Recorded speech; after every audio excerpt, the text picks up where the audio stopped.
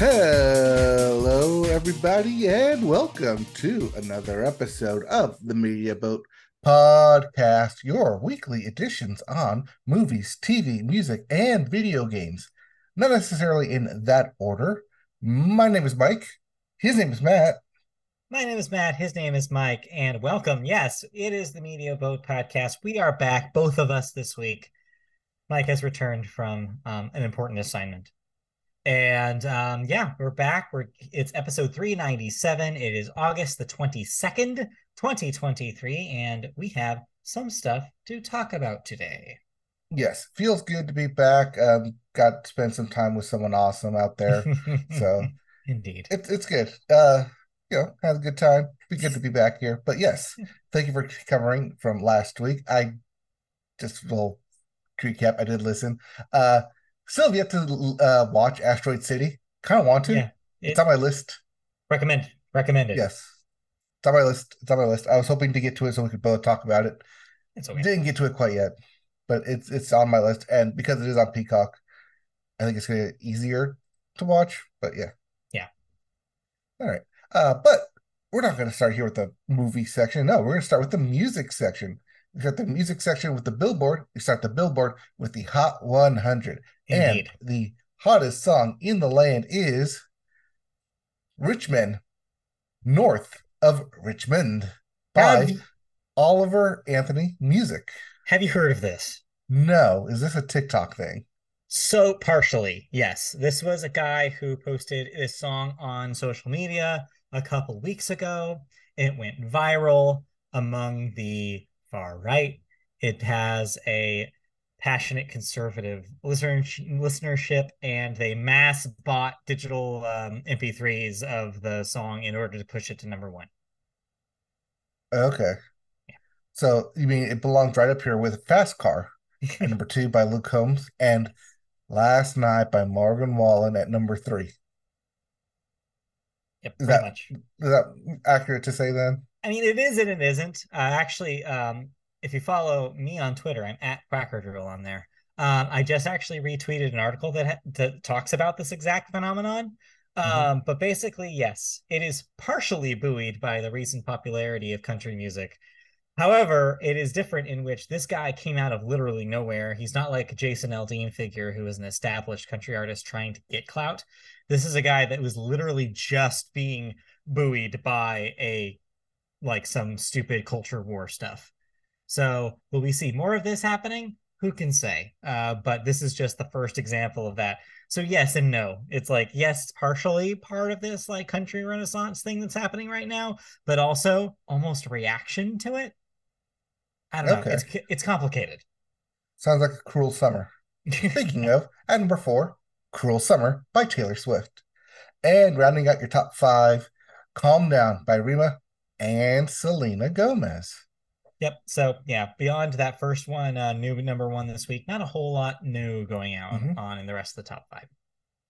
As for your album chart, your Billboard 200, at number 1, Utopia by Travis Scott. At 2, One Thing at a Time by Morgan Wallen.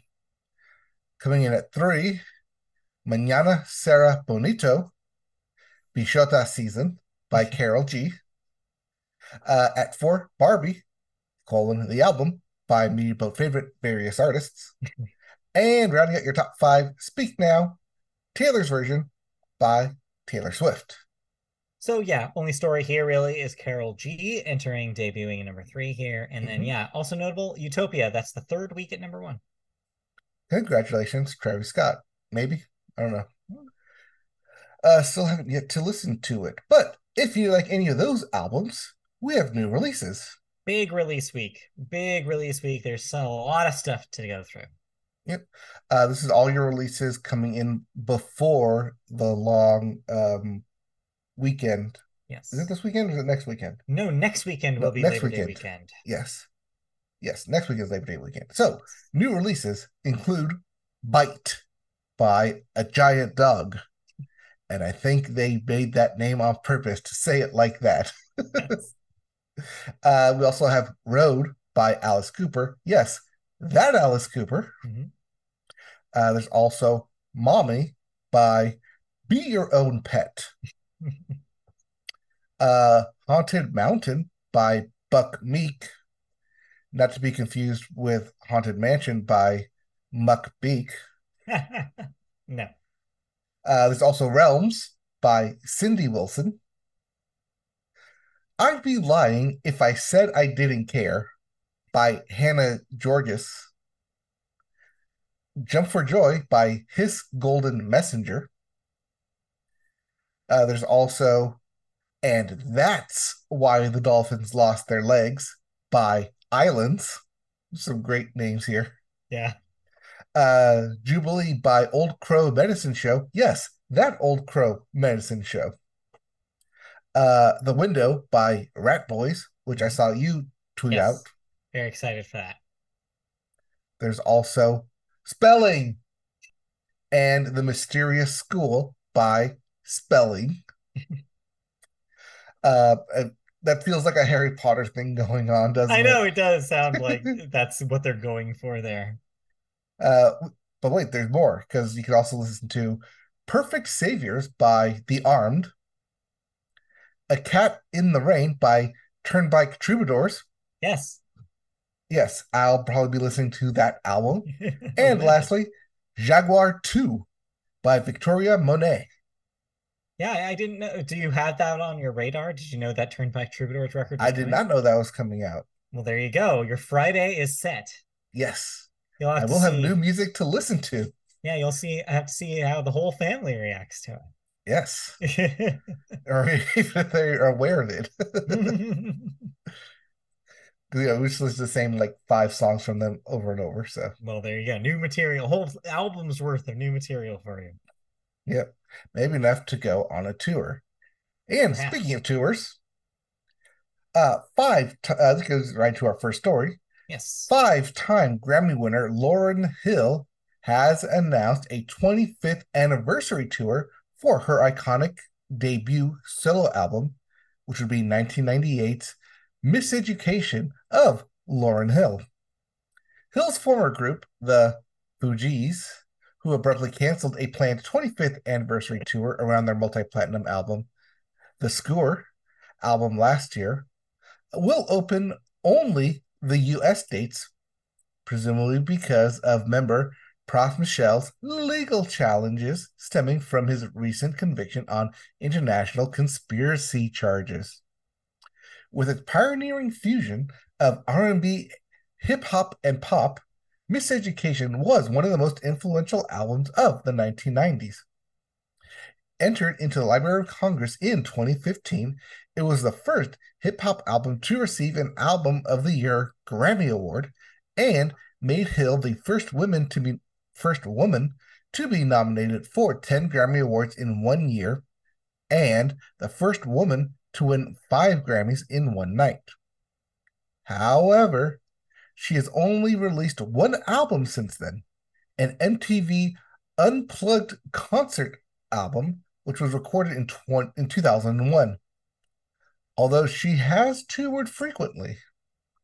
So yeah, I included this story this week because this is kind of a big deal. I mean, it's a landmark album for the Mhm. genre, for Lauryn Hill specifically. And yeah, it is kind of, I think a lot of people were disappointed when she decided to just not like record after this, kind of put the career in just potential like pause and instead just touring instead of like recording music. And so, yeah, I think to have a proper celebration for the record is really smart. I think a lot of people will go to this. A lot of people will enjoy it as it is, yeah, one of the most important records, if maybe the most important record of the 1990s. And also excellent if you haven't listened to it. I definitely recommend it. It's a classic. It is interesting to see that she will tour on just this album or Yeah, add anything else, new material, lost material, it's anyone's guess. unrecorded stuff. You could see. Perhaps. Ah, but while she's coming around, I wish this next story would go away because first it was Justin Bieber, then it was Demi Lovato, and then it was Ariana Grande again. repeat redux, Yeah. as reports of artists leaving Scooter Braun's management stable have been piling up faster than indictments of a certain performer president. Yet, unlike indictments, there is little solid information to be found on what is being positioned by some as an exodus from Braun's SB projects. Demi Lovato's amicable departure has been confirmed off the record by sources from both camps. However, Justin Bieber's allegedly impending departure was strenuously denied by multiple sources. Although Puck of TMZ, which first reported some of this, insists the story is accurate. At least that's what he's telling people. And Ariana Grande's exit, which, if true, would indeed be the second time that she has parted ways with him, which the exit was strenuously denied by sources close to Braun, while a rep for the singer did not respond to Variety's request for a comment. But the article does eventually go on to say that this could be due to Scooter Braun stepping away from management himself. So that way he's not singularly involved with these people and more so handing them off to his management company. Yeah, that seems to be possible. That may be why this is happening. That was specifically and related to him moving into a more prominent role in the company that bought his holdings group last year, which of course is the company that also backs a lot of K-pop artists. So there's a theory that, yeah, that maybe just he's moving up and going to be focusing on maybe the K-pop stuff and isn't going to run his own management company directly anymore. That's not confirmed, but neither of these departures. It's all over the place right now. A lot of people are, of course, taking advantage of this and saying, oh, wow, Taylor did this. This is Taylor. Taylor put an enchantment on everybody at the Eras Tour. Who knows? Obviously, it's easy to put a narrative of your choosing onto this story. But still, nonetheless, if this is the first variety of the story, which is that they are just straight up leaving, it makes you wonder what caused it. Like, what's different now than it used to be? Right. I mean, also taking out that both Justin Bieber and Ariana Grande haven't put out an album in what, 2 years, 3 years? Well, both of them have extenuous circumstances why that would be the case. I mean, Justin's had health issues for the last few years, canceling tours and dealing with that kind of struggle himself. And then Ariana, of course, famously had a bunch of really difficult tours before she released two very cathartic albums about that experience. And since Positions has been largely quiet because she's been moved on to film projects. She was still involved in shooting Wicked up until the strike shut that production down. So there are reasons why they haven't been in the public eye, but there are also reasons why you'd want to be out of Scooter Braun's management. So it seems like it's a combination of things, maybe. And eventually, when we do hear confirmation, maybe we'll learn more. Yeah, this is a very early developing story. I think it started today, right? Or at least that's what the article is I've been from. seeing it for the last couple of days. But Okay. today I saw Ariana Grande. I had already seen just the Justin Bieber headline a couple days ago. Okay. So this is the third major artist to be leaving Yeah, his now, is it, correct me if I'm wrong, is it his management or is it just SB projects in general? it's SB Projects, but he's the head of that. So Okay. it's both, I guess. All right. We'll see. We'll see. Did you listen to anything?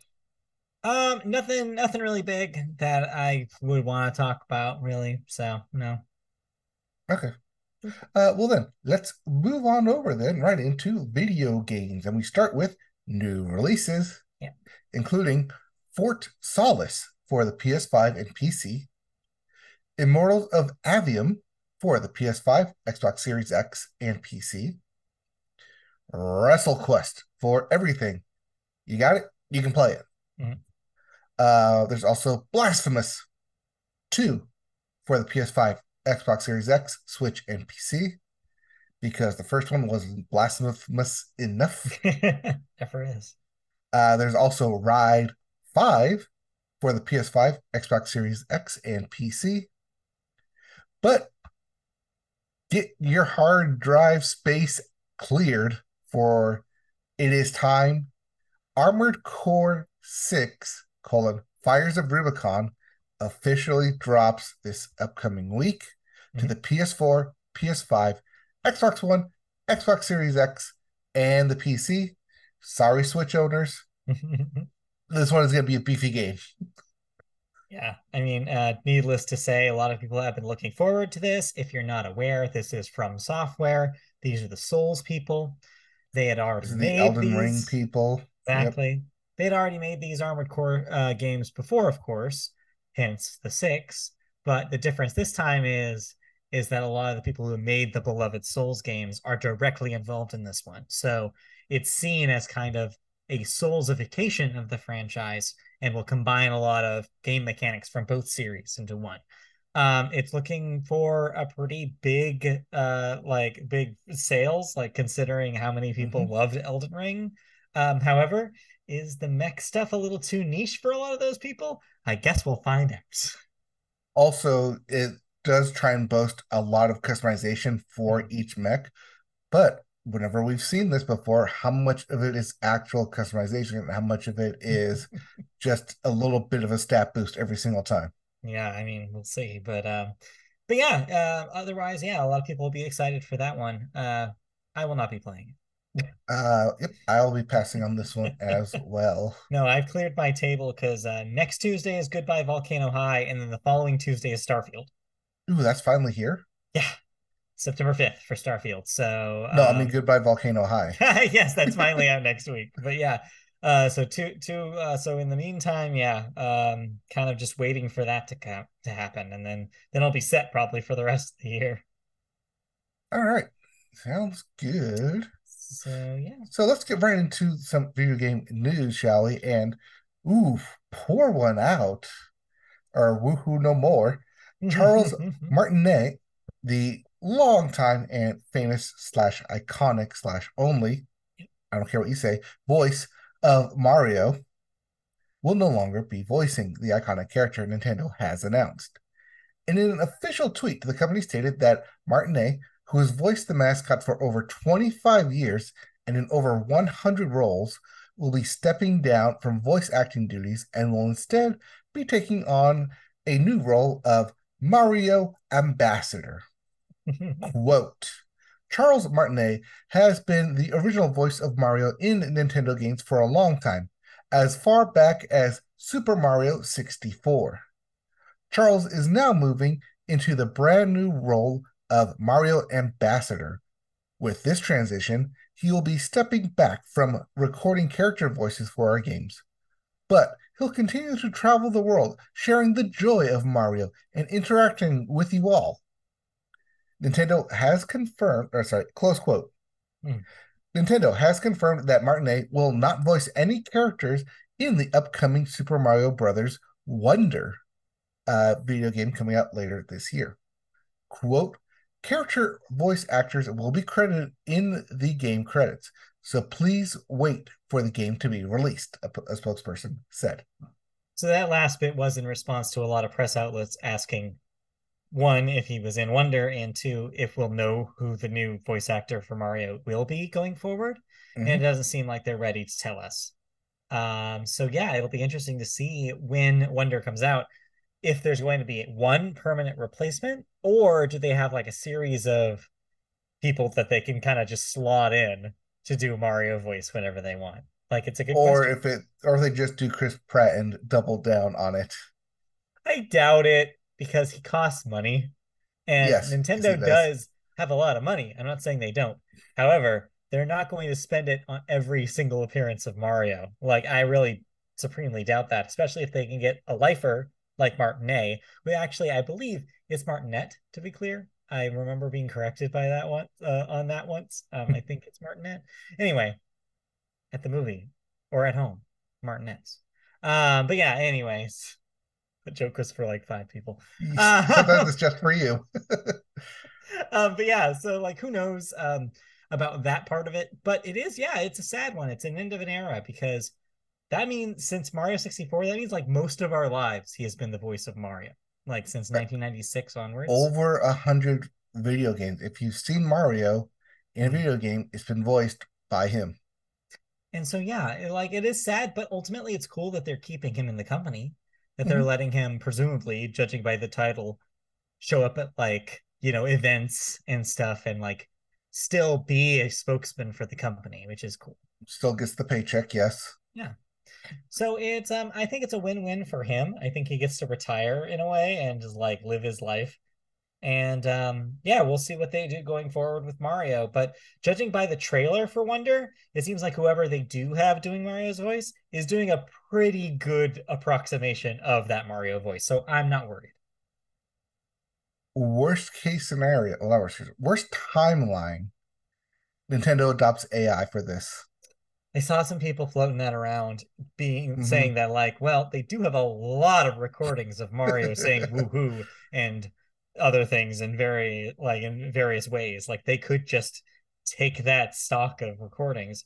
But a lot of people were smart to point out, like, well, yeah, but that technology is a moving target, especially for Nintendo consoles. The next console is probably going to have higher fidelity audio than even the Switch did. And so they going to constantly just uprise those files? No, they're going to record new ones. And so yeah, that only works to a certain extent, I think. So yeah, I don't know if thankfully I think there's enough reason for them not to do it that way that I don't think they're going to do it that way. Well, like I said, that's why it's the worst timeline that could possibly happen. But yeah, I mean, what is it, 25 years as the voice of Mario? Well deserved. Oh yeah. Like lots of people know not just his voice, but probably his name as well, Yeah. associated with Mario. Yeah. Pour one out for Charles, except actually don't because I'm really enjoying this key lime pie boobly. Well, it's okay. Anyways, Well, don't pour one out really for him because he's not like going away. He's still being a part of Nintendo. oh, What you should be, go ahead. no, I'm letting you do this excellent segue. Oh, because what you should be pouring one out for is Microsoft Xbox 360 store. As Yes. Microsoft has announced, and it'll be closing down the Xbox 360 store next year. In a new post on the official Xbox Wire blog, it was announced that the ability to buy new games, DLC, and other entertainment content from the Xbox 360 store will officially end on July 29th, 2024. This specifically refers to the ability to buy content directly through the Xbox 360 console and the ability to buy content from the Xbox 360 marketplace site. It does not affect the ability to buy backwards compatible Xbox 360 games and DLC on the Xbox One or Xbox Series X stores, which will continue to be available. Microsoft stresses that while the Xbox 360 store will close down on July 29th, 2024, players using their Xbox 360 consoles after this date will still be able to use all their previously purchased Xbox 360 games and DLC. Yeah. So yeah, this isn't too Mhm. dissimilar from when Sony announced that the PlayStation 3 store was closing, Yep. except it is different in one way, and that is the fact that Microsoft has been pretty good at backwards compatible, at making their future platforms, I should say, backwards compatible. Like, so it puts them in kind of a unique position here. They can say, "Hey, we're going to shut this store down," but not actually take away access to the vast majority of these games that are affected. There are going to be exceptions, though. I'm sure that there are websites that are aggregating games that are currently on the 360 store that you cannot get backwards compatible or on other storefronts. So if that matters to Mhm. you, if you're concerned that there are some things that you never got to play or never got to buy that you're going to miss out on here, go seek that out. Go find a list like that and download them now because you've got a year to do it now, roughly. Um, but honestly, I feel like the number compared to that PSP or Vita or Mhm. PS3 number that we got before is so much smaller with Microsoft because they did a lot of the due diligence to move a lot of this stuff forward. Yeah, I feel like Microsoft has been good about the backwards compatibility, like you said. for um, the X and the S and the Xbox One. But yeah, this is specifically items with the 360.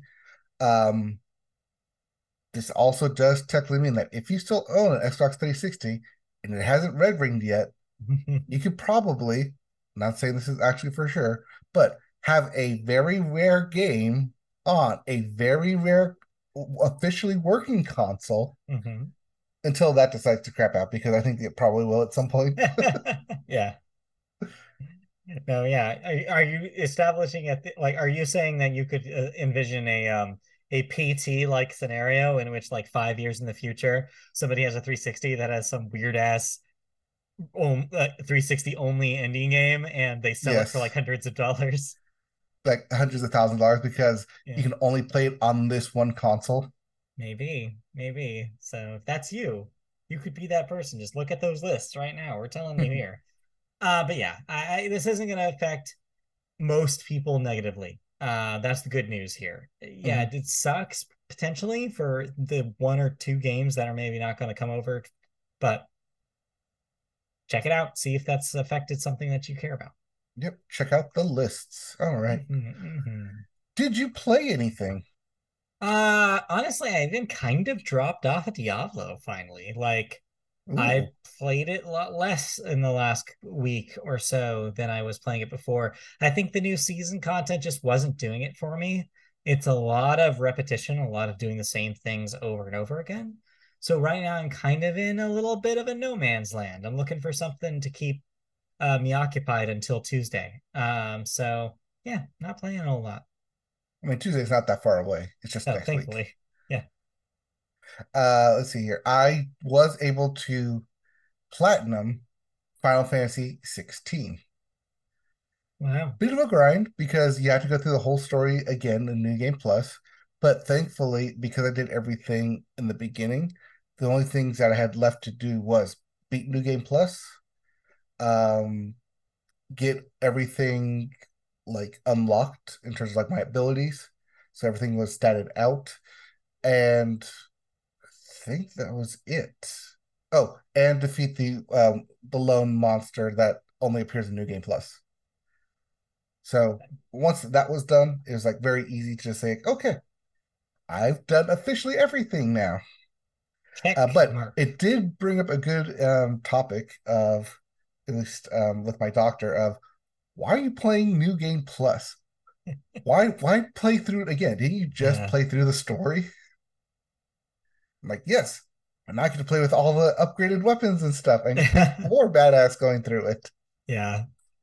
It's a Um, hard concept to explain if you haven't done it yourself, because yeah, yeah, does seem like a lot of hours to repeat. I did it in about 90 hours. That's a lot of hours. No, 80 hours. Still a lot of hours. Yeah. But I mean, compared to like the 50 or 60 hours I took being in the game originally, going around and doing everything, to Mhm. the hyper fast 30 hours it took me to just platinum it Yeah. at the Yeah. end. It is a different kind of pace. Yes. Yeah. Definitely a different type kind of pace when I'm not sitting through 30 minutes of Square Enix stylized CGI scenes. Yeah, exactly. You can skip them. Um, that reminded me, you saying returning to something with different power-ups reminded me, I actually did try something new this week. I totally forgot. It's not technically a new game, but it's a new mode in a game. I don't know if you noticed. All editions of Vampire Survivors this week were updated with a couch co-op mode. I think I saw that somewhere because Gamescom was coming up. Yeah. So it was a little before that. It was last week they dropped this. Any place you play it, it's been added for free. You don't even need to buy the DLC. And yeah, Christy and I played some co-op, and it was so fun. It was a blast. It's really cool. It's really good for beginners too, because even if one person dies, as long as the other person in the group is alive, you'll still revive, which is nice. You can play up to four people at once. We were just playing us two. And how it works is it divides the power ups right down the middle between the two of you. So you're taking turns getting power-ups every time that they're offered to you when you level up. So you kind of have to communicate with each other. You can be like, hey, okay, so I have this. You should get this because this one helps you. Like if you choose this, you're helping me upgrade my thing and like and stuff like that. It's a Hmm. really cool dynamic. It adds some depth to the gameplay in an interesting way. There's even items that will help both of you. There's an item that will just level up both of your stuff, but you can be selfish and be like, well, no, I'd rather have this thing that's just for me than help the whole team. And it can really change the flow of the whole thing. Also, one key difference when you're playing co-op is how a lot of enemies work. In fact, I feel like how most enemies work in Vampire Survivors is that they swarm the player, right?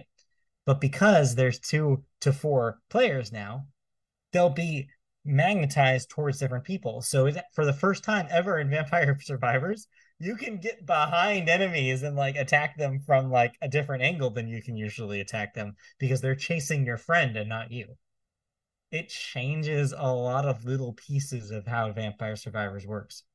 It's a lot of fun. So I recommend anybody who has friends over or lives with someone who wants to jump in on Vampire Survivors if they haven't yet or if they're a fan already. If they're not, like it offers an option for both of you to play or up to 4 of you to play, and it's a really fun time. Okay. I will like to make one mention of a game that came out couple 10 days ago, called Stray Gods: The Role-Playing Musical. Have you I heard of this? saw this. I thought it was a fascinating concept, and I didn't pull the trigger on it because I read some reviews, and the reviews were pretty negative. Okay. So I had a friend like talk to me about this Okay. past week, and kind of convinced me to try at least check it out, at least get more information on it Okay. because it's deals with Greek gods. Right. It's a role-playing game Hmm.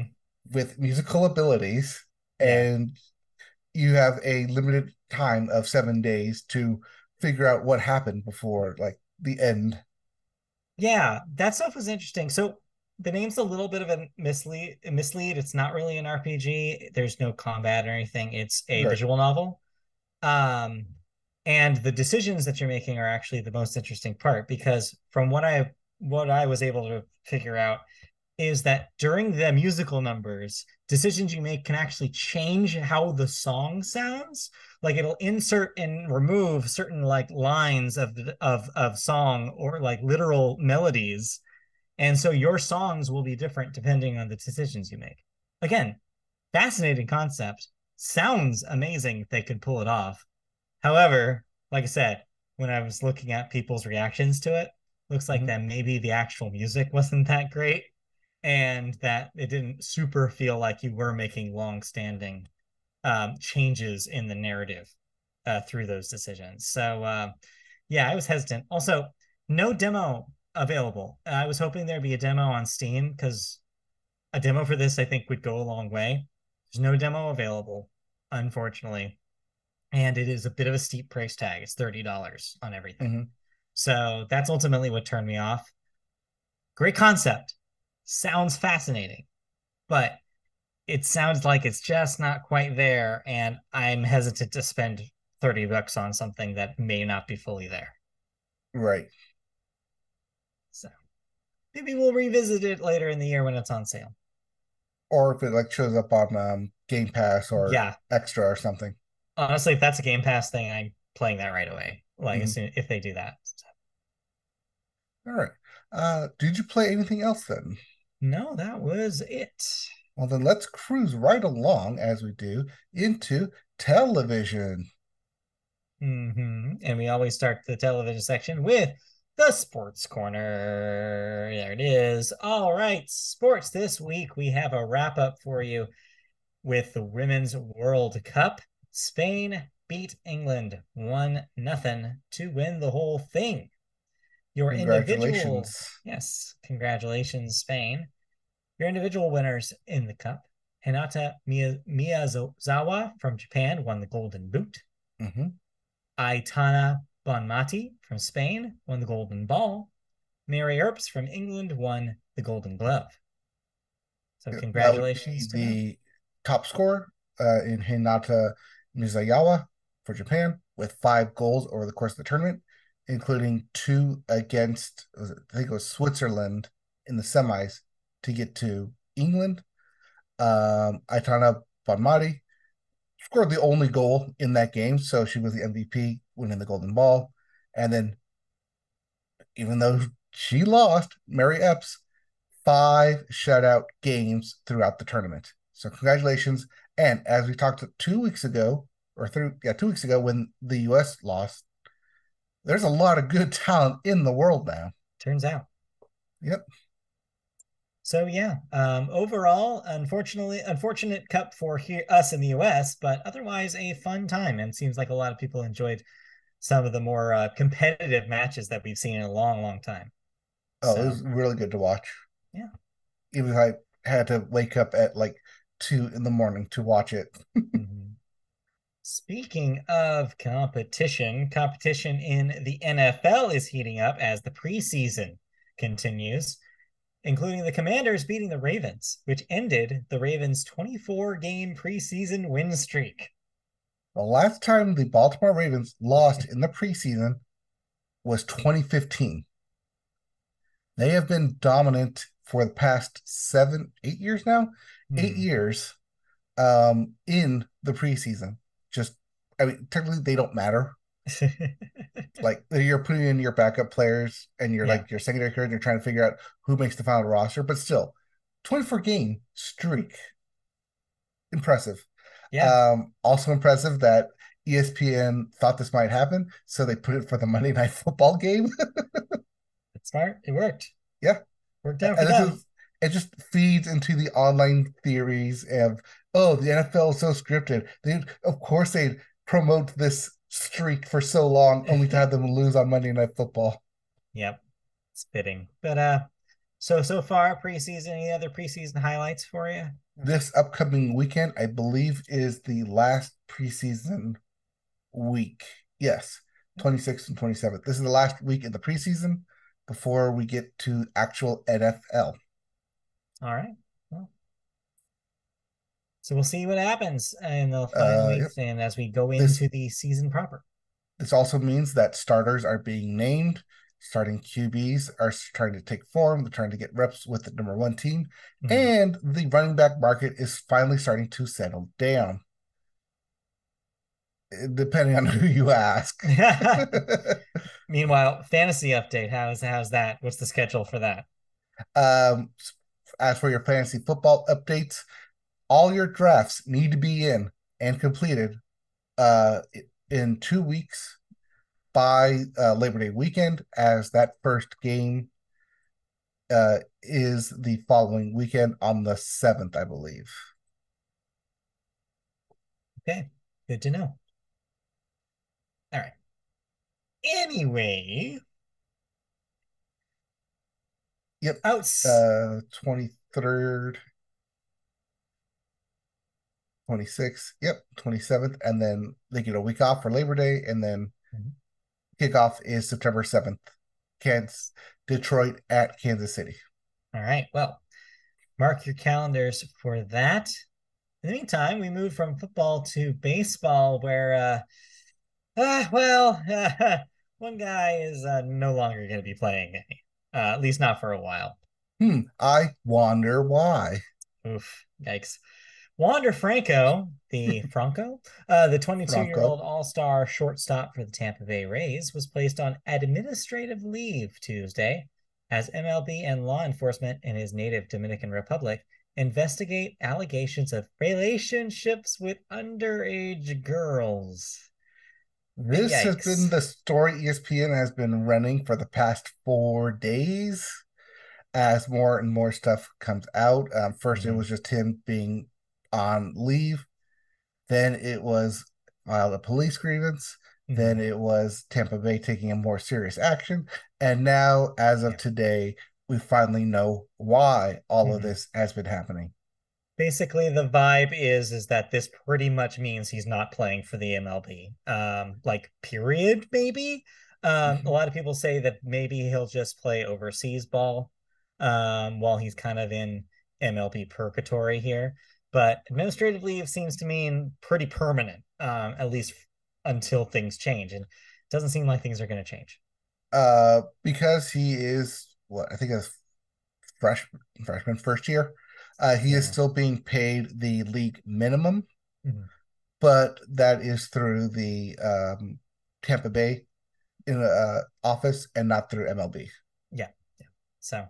So yeah, you're not going to hear from him in a while. Mhm. So mark him off Even your though list there. he was one of the hot stars of the All Stars game this past what that was a month ago, Yeah. July. Yeah. It's just another example of like your personal life does eventually come to get you in your professional life. You have to keep things clean. If Hmm. you do stupid shit like this, you can't play the sport you play. I'm sorry. It's just the reality of it. And this is pretty egregious, and there's a lot of proof out there. So it's like, yeah, there's not really anything you can do about this. He's just not going to get to play baseball here. That's just how it is. You reap and then you sow. Anyways, are you sow and then you reap? One of You those. reap what you sow. Reap what you sow. It's true. All right. Let's move on out of professional baseball into Little League baseball. Our update for the Little League World Series this week is that the championships begin on Sunday and the World Series matchup will, or sorry, Saturday, and the World Series matchup will be Sunday. Do we have teams for that? I see that you got your research face on. Well, because California is playing Rhode Island right now, Okay. and they're up 4-0.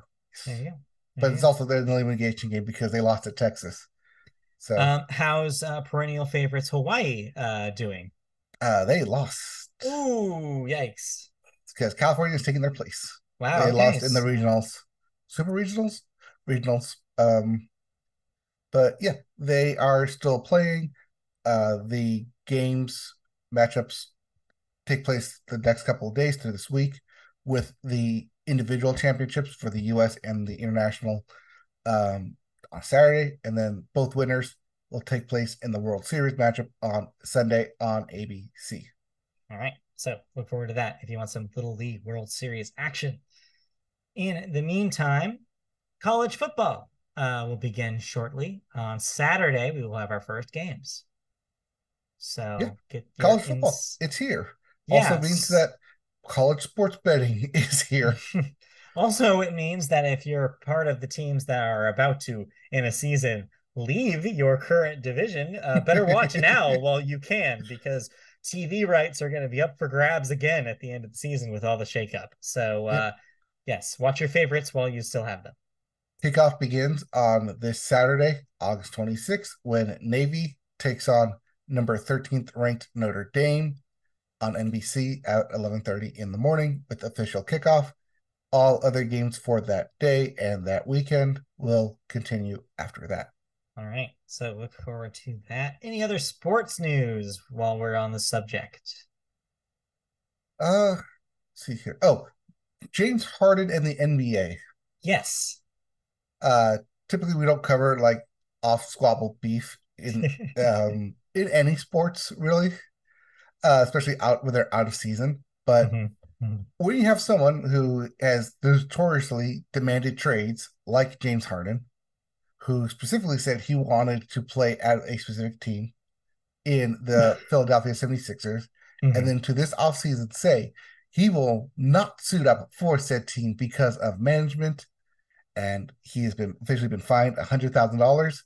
And this is why I have been saying all this time that James Harden is not a good basketball player. I mean, yes, he's good, he has good skills. He's good on the court, but being a teammate and getting you a championship game, he is not the person you want on your team. Yeah. And here he is yet again, demanding a trade, demanding not to play for people, just ego. Sounds like it, honestly. I mean, this does have to tend to happen with the NBA because just how vocal their players are. Mhm. But yeah, this is an especially interesting one just to see because of the level of star that James Harden is. Well, do you think anything comes out of this? I mean, yeah, he's already been fined $100,000, I mean, beyond but that, I guess. I mean beyond the drop in the bucket for James Yeah. Harden? Yes, that's what I'm saying. That's No, nothing to him. no, no, nothing. I don't think so. At least Wow. not until preseason starts, and he probably holds out and then announces early retirement because he can't do anything. Well, I guess we'll see. All right, let's move on then out of sports and into television news proper. We start with a story about Netflix, but not the streaming Netflix. No, a few months ago, we mentioned that Netflix is ending its well-known DVD rental service. That's the rental by mail service after 25 years.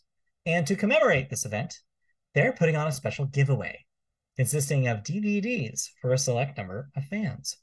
A few days ago, Netflix sent an email presenting the giveaway called the Finale Surprise, a farewell to the film known service offered by their website, DVD.com, which is what they were branding their DVD by mail service at the end of their run.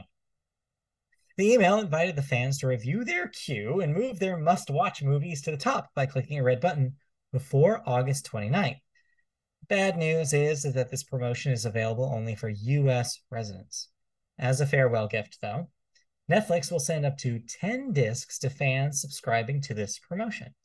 If you participate in the giveaway, you should check your mailbox regularly, as Netflix won't let you know if you've won and how many red envelopes they are sending out. The DVDs will come to your house once the DVD service is shut down forever. And yes, you don't have to return them. You can keep them. So yeah, this is a nice little parting gift that they're doing for a select number of people who are so diehard that they were still signed up and still had an active queue for DVDs by mail. This is neat. Technically, you can still sign up for this. At $10, you can sign up for their monthly service at $10 a month and put all the films you want into their queue. I'd say that I have done this yet, but it is something that, hey, we talked about this when they said that they were shutting down their DVD service. That what are they going to do with all these DVDs that they just have stashed around? Like, turns out, just give them away.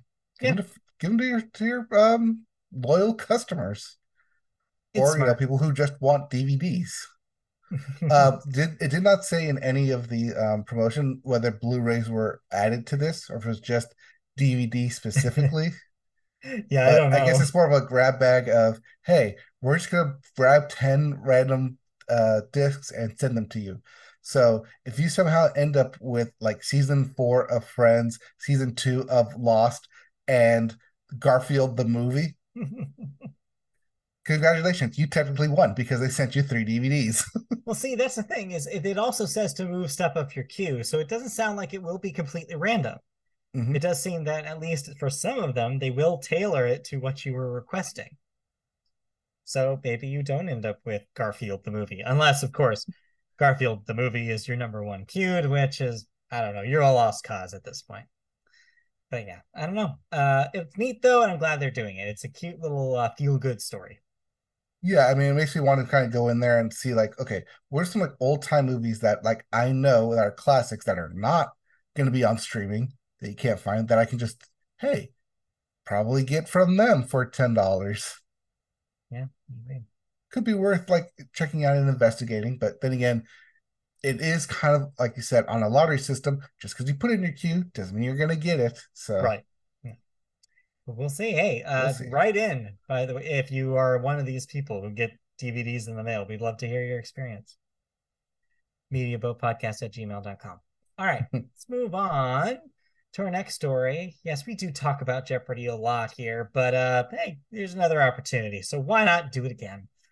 This time, the subject is Celebrity Jeopardy, specifically on whether or not Mayim Bialik would return to host season 2.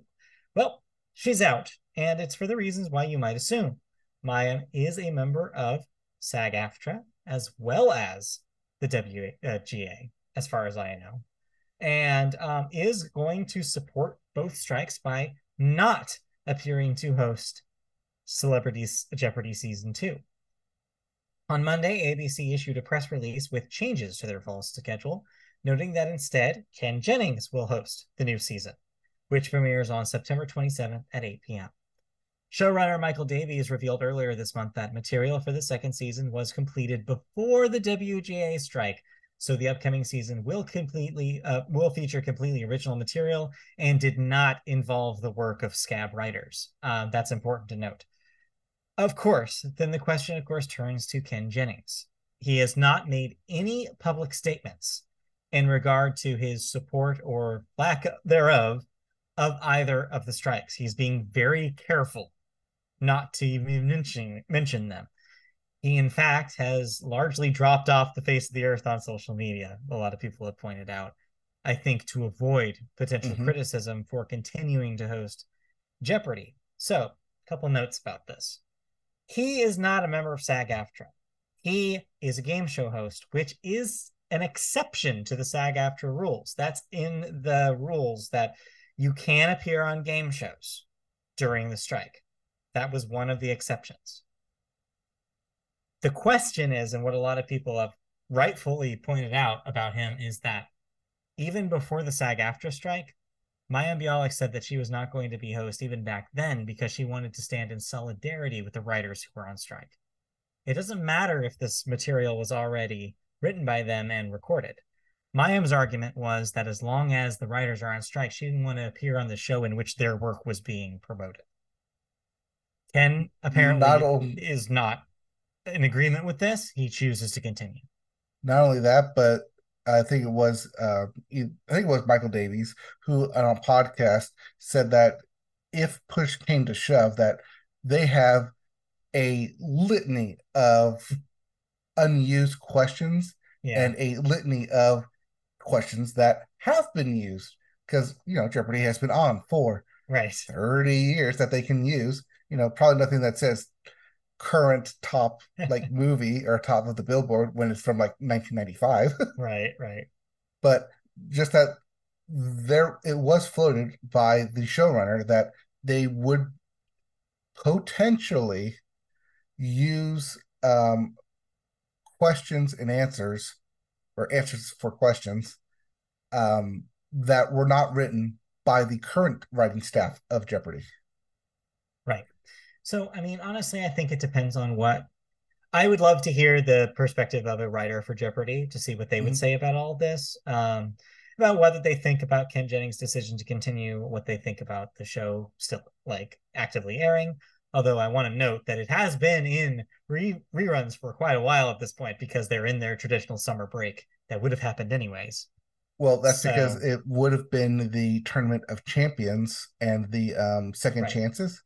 But because Mayim Bialik is not hosting those, which is a special selection of Jeopardy, it has been canceled for this year.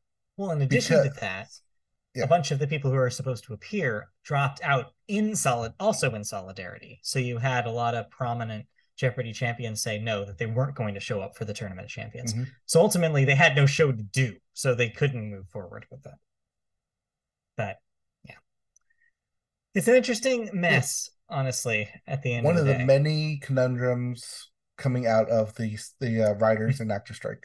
Indeed. So we'll, of course, keep everybody updated on any changes they go forward. But yes, there will be Celebrity Jeopardy, but it will be hosted by Ken Jennings. So mark your calendars for that. Let's move on. Anything else in television? Any thoughts about shows from this week? Because I didn't get to talk about it last week. Hard Knocks is back. This time it is with the Jets, the Jets, New York Jets. Yes. Who recently acquired one MVP, future Hall of Fame inductee Aaron Rodgers. Unless he really screws it up. Over the offseason, but more recently, this past week, they acquired one running back, Dalvin Cook, formerly of the Minnesota Vikings. So interesting to see how that plays out over the past week on this upcoming episode. But needless to say, when this was first announced, there's a lot of talk about, well, we don't want to give them all this access. We don't want to have all the cameras following us. We already have the media circus following us with Aaron Rodgers. We don't want to add on top of that. Right. But it seems like that, yes, Aaron Rodgers is deeply embracing this as he is being featured prominently in all the marketing material and in most of the episodes. It's not like in past seasons where like your star named players get like an episode or part of an episode of the spotlight, and then everything else is related to the rest of the players trying to make the team, trying to make the roster. As I noted about this, what, a couple years ago with Hard Knocks, that it has evolved less into rookies trying to make the roster and more of here's what goes on in preseason and training camp, because everyone has access to social media. Everyone sees updates instantly, that it's no longer a big surprise when something happens. Yeah. I mean, yeah, Um, of course, because you're of course going to showcase the biggest person like that you can to like really own in on the drama part of it because he mhm. brings a lot of drama and baggage to this team, especially Both after the good and last couple bad. of years. Yeah, Yeah. that's So, why he but went this, to that's why he went to New York, where they can accommodate a lot of baggage.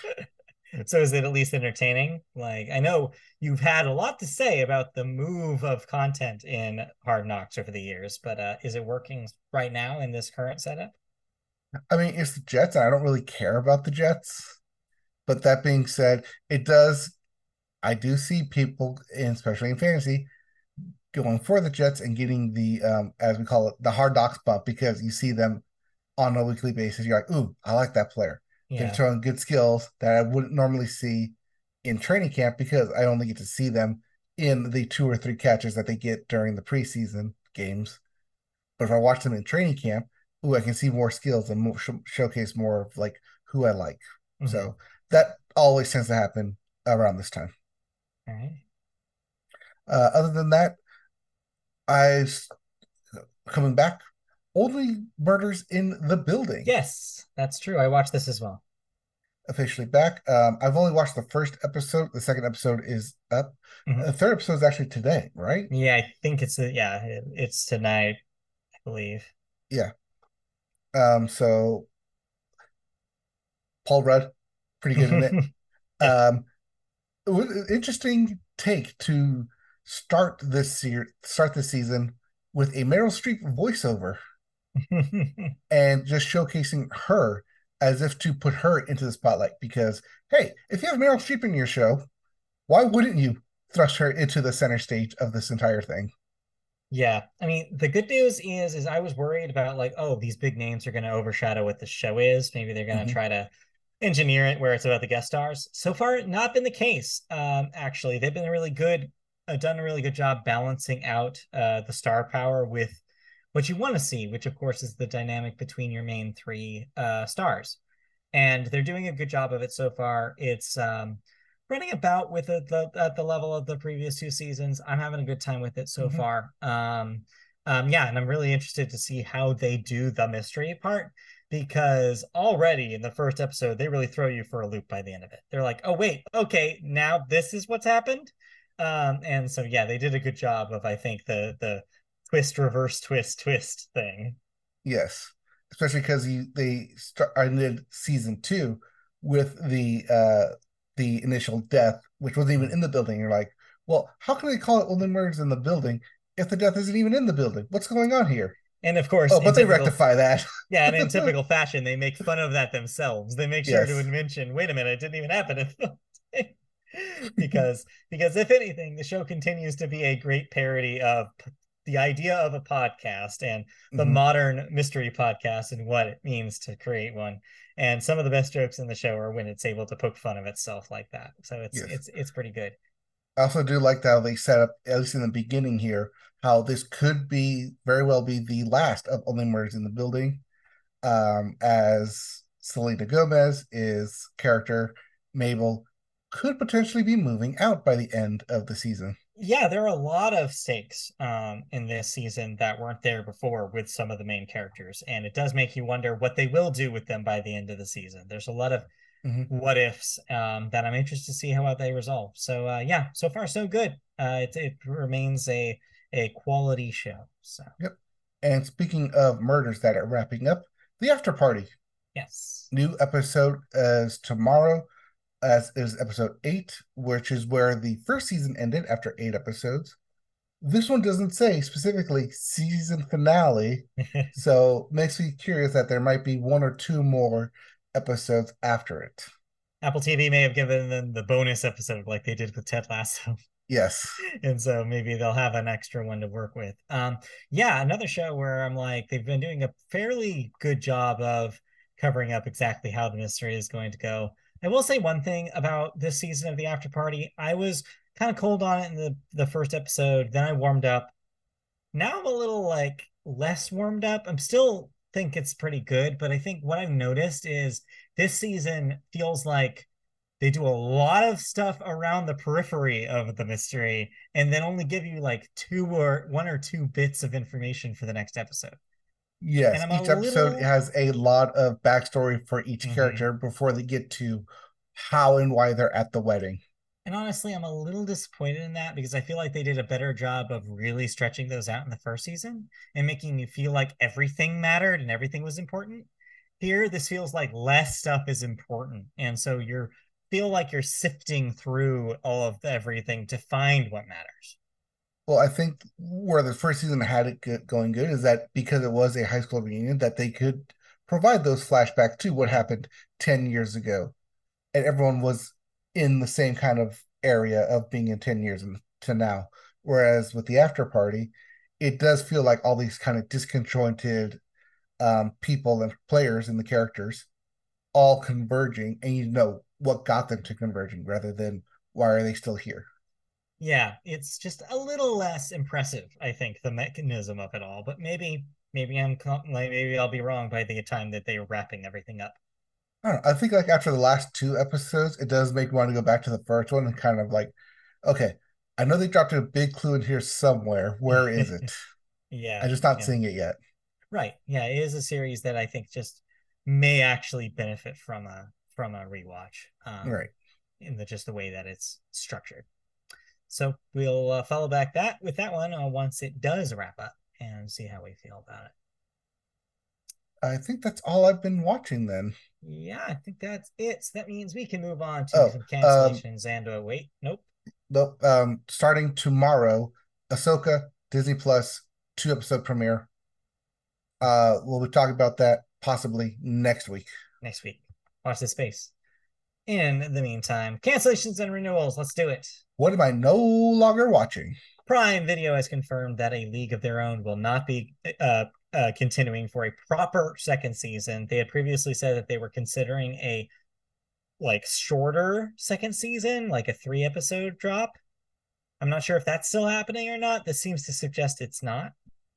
So it was being canceled at Prime Video, but the production company is still shopping it around Okay. for that second season to be picked up at a different location. So we'll And you're see. right, it was shortened from a proper second season to a kind of like a trilogy of episodes to wrap things up. But you're correct that it's Mm-hmm. no longer going to be on Prime Video. Yeah.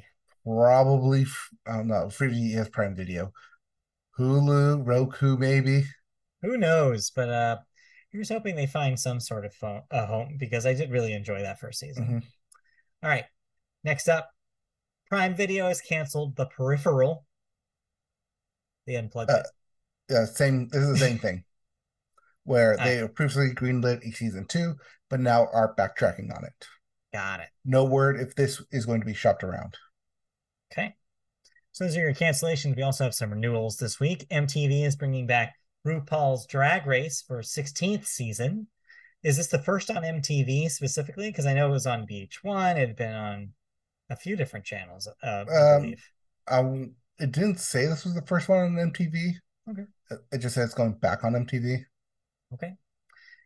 Then in related news, RuPaul's Drag Race All Stars will get its 9th season, but that one will be exclusive to Paramount Plus, as well as I believe this is the companion series to Yes, RuPaul's Drag Race, Untucked, which is getting its 7th season on Paramount Plus. yes, that's the companion behind the scenes piece Right. for RuPaul's Drag Race All Stars. Both of those Got it. specifically for Paramount Plus. Got it. So check that out there.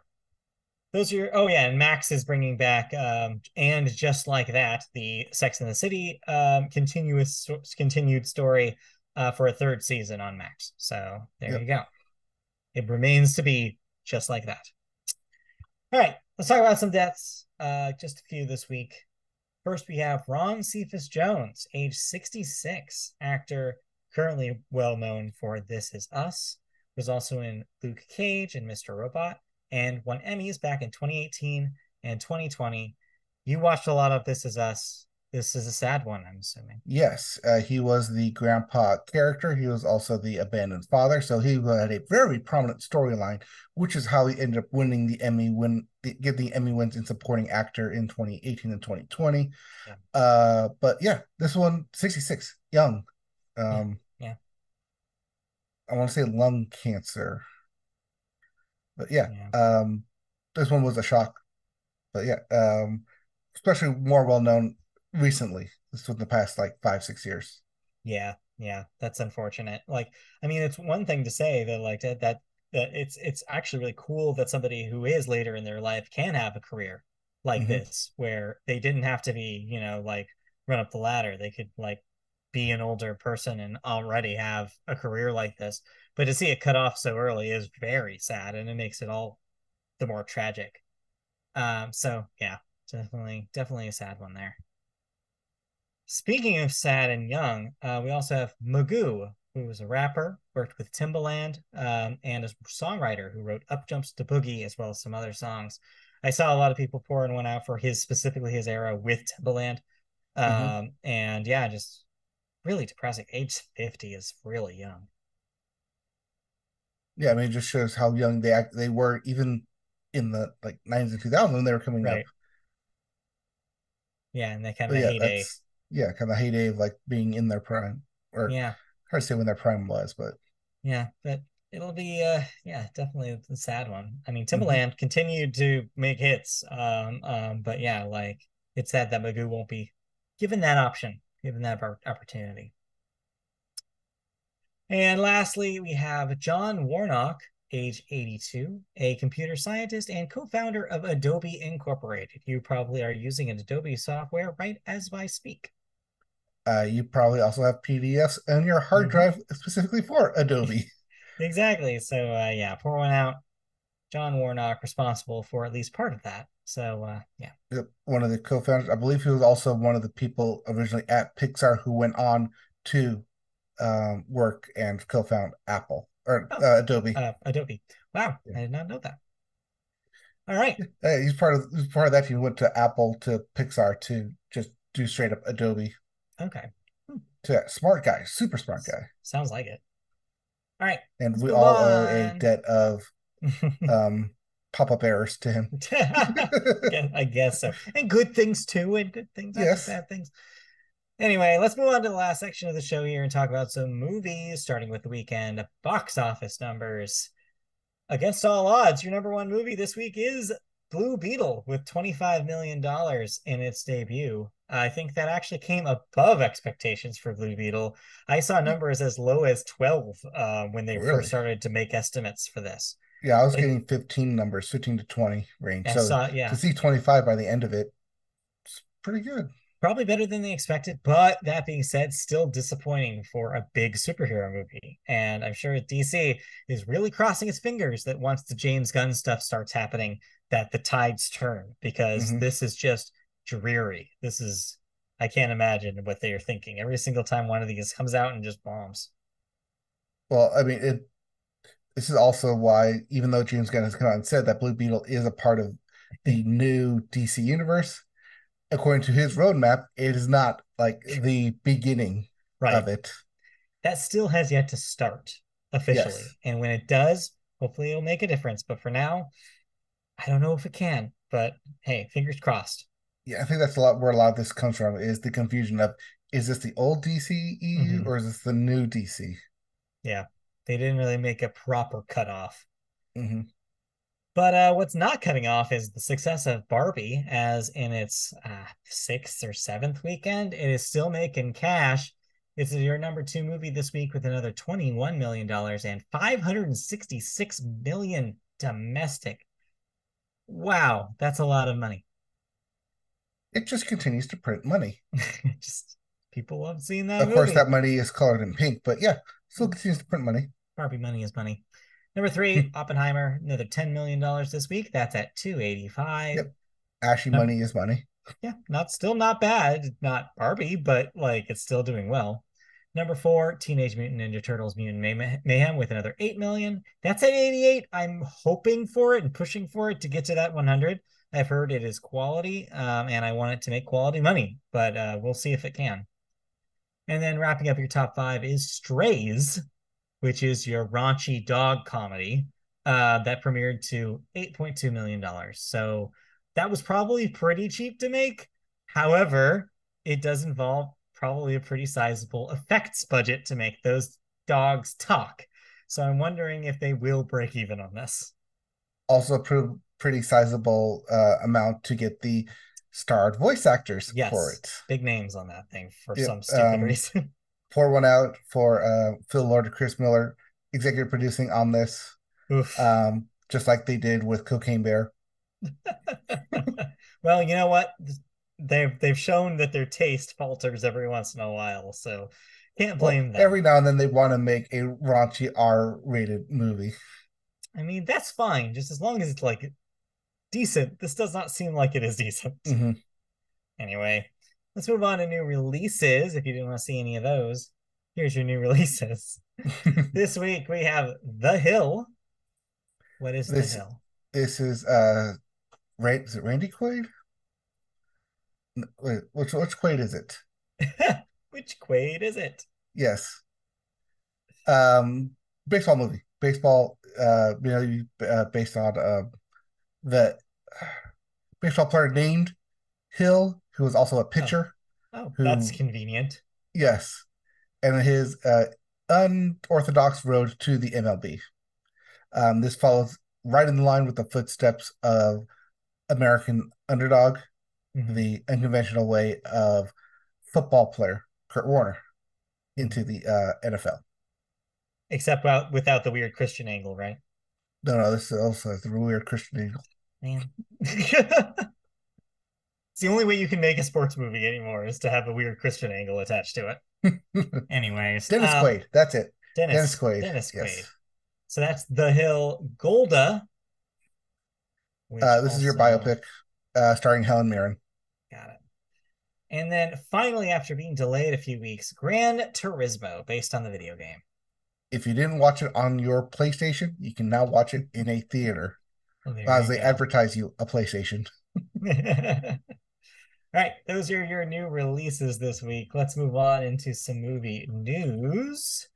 This one is the one I've seen making the rounds the most this week. Bradley Cooper is in the news. I almost said in the nose. That would have been an interesting Freudian slip because this story is about his nose, or more accurately, the nose that he is wearing in the upcoming biopic about Leonard Bernstein. Bernstein? That's what REM says. Bernstein. Yeah, that's what REM says. So I'm going to believe Michael Stein. Anyway, Bradley Cooper this week caught backlash for wearing a large prosthetic nose to portray Leonard Bernstein in Maestro, his upcoming biographical romance film about the late conductor.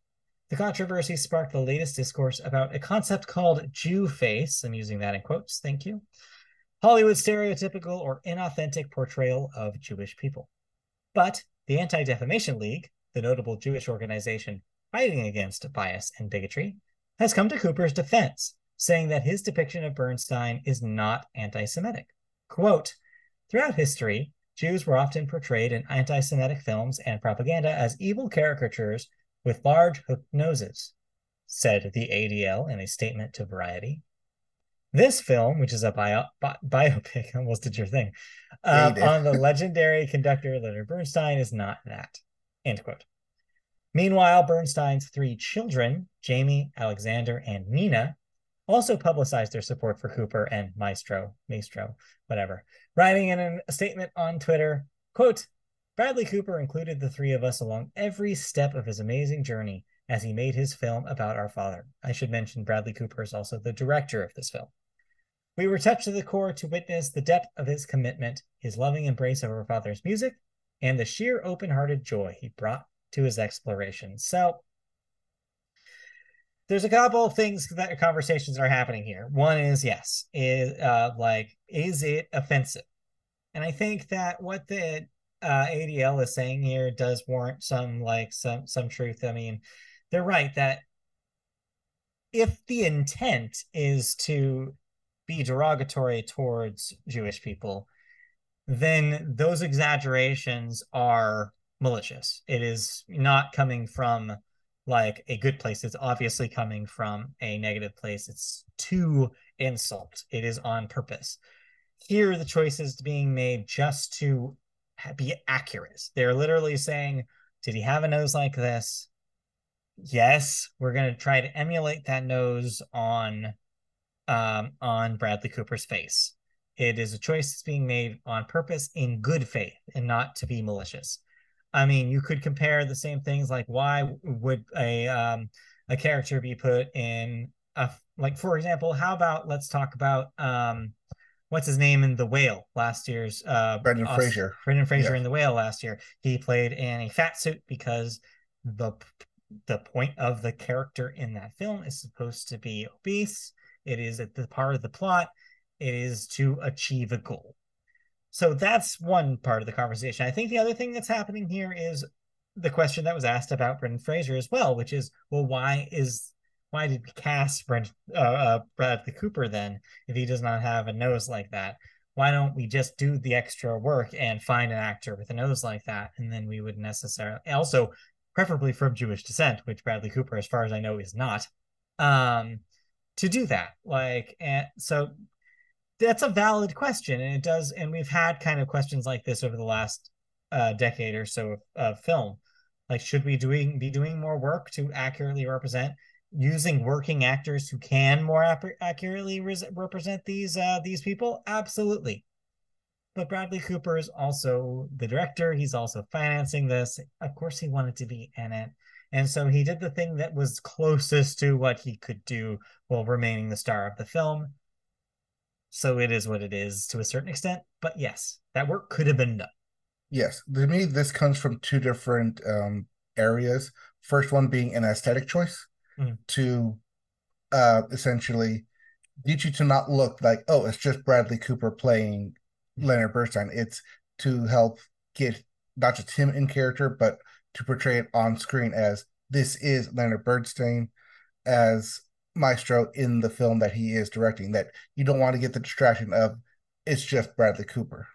The other thing is that when this film does come out, I'm going to assume that the Bernstein children will be part of the executive producers on this, part of the production on this, and that possibly they are saying this to, one, promote the film, but two, give it their blessing so people, when this does come out, don't result in this kind of backlash. That all this came out because they put out a promotional image for it and then immediately put out the fire. Not we're going to put out an image, we're going to put out the trailer, and then when the film comes out or premieres at a festival, that, oh my God, that's all people are talking about. That we can squash this now, and people can focus on the film.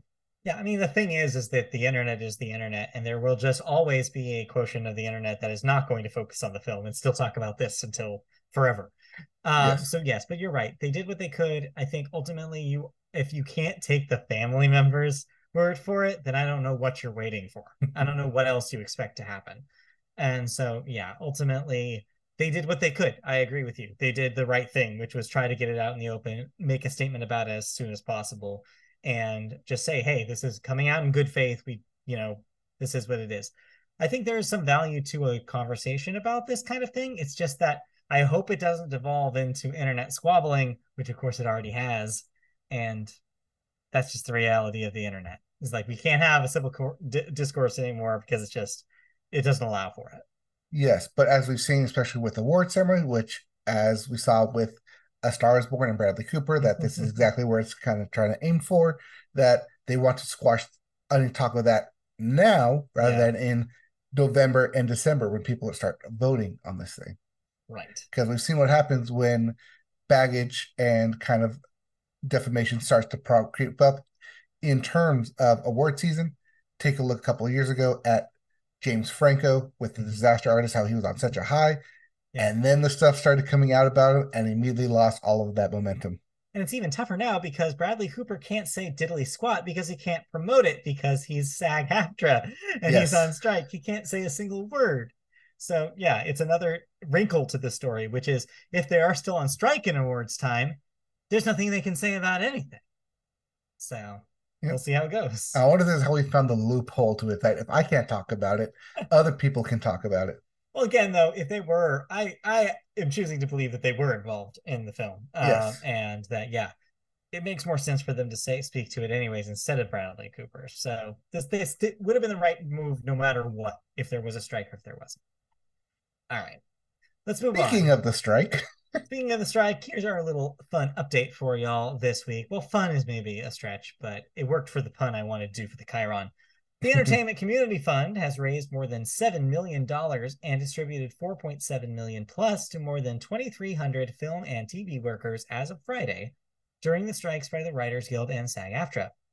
Given the heightened rate of requests for emergency financial assistance due to the work stoppage, the fund is distributing about $400,000 to $500,000 per week. That was according to the ECF on an update today. Meanwhile, SAG-AFTRA's Los Angeles local and the Writers Guild of America will host a National Day of Solidarity rally today, that was I'm today. guessing, Yes. Yes, that was today. outside Disney Studios. SAG-AFTRA has said that key issues in the strike include economic fairness, residuals, regulating the use of artificial intelligence, and alleviating the burdens of the industry-wide shift to self-taping.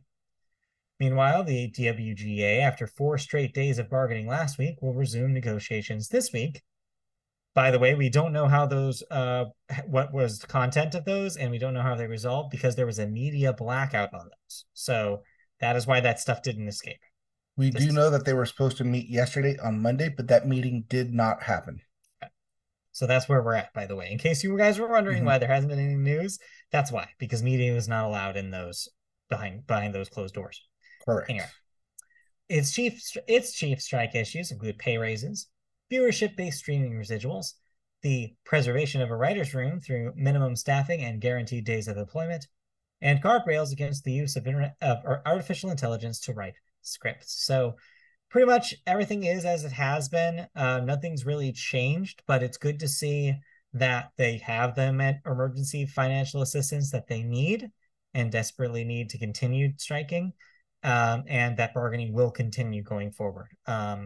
We'll, of course, update if anything changes or any updates happen. In the meantime, it's just a holding pattern until stuff gets ironed out. Yep. And we will continue to watch the space. We will continue to promote both SAG-AFTRA and WGA when news breaks, when this does eventually get resolved. Yep, exactly. And that'll do it for movie news. Any movie thoughts this week? Did not watch a movie. Like I said to you. You just lived one. Yeah. Yes, I just lived one. As I mentioned to you pre-pod, Asteroid City. I really interested in watching it. Haven't got around to it. It's on the watch list. I will watch it by the end of the year so I can possibly put it on my list. We'll see. We will see. All right, then, in the meantime, that'll do it then. That'll wrap up the movie segment, and that will wrap up this week's edition of the Media Boat Podcast. So thanks, everybody, for tuning in and or listening on your device of choice. If you want to see this podcast and more podcasts in video form, you can go to youtube.com and search Media Boat Podcast. There you'll find our channel with our archive of shows, as well as the ability to subscribe and click the bell to get notifications for when new videos are uploaded.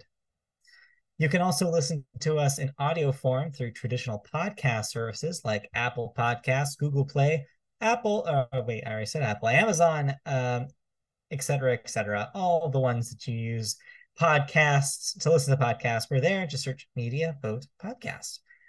You can also find us on social media channels like the artist formerly known as Twitter, where we're at MediaBoatCast. Facebook, search MediaBoat Podcast to find our page there. Twitch.tv/MediaBoat, where you can occasionally see us play video games.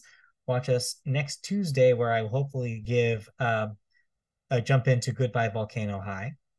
And then we're all sorts of places, including our Discord, MediaBoat Podcast, and IMDb, where we have a list of all our episodes because they scraped our data.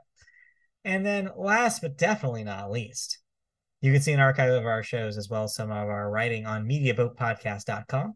And you can email us questions, comments, feedback about the show at mediaboatpodcast@gmail.com. If you write us there, we will listen. We will read your we'll read Your your spiels. question, your spiel on the show, just like I did last week on last week's show. So send them in, and we'll read them here. Yep. That's it. That's it for us. Good 90-minute podcast Right on the dot. episode. Right in, right out. We'll be back next week with more news, more thoughts. Ahsoka, Turnpike Troubadours. Was it Rat? Mouse? Rat Boys? You got there. Rat Rat Mouse? mouse. Yes. Rat Boys from you. All that and more next week. Yep. So tune in then. See you guys next time. Okay, bye. Bye.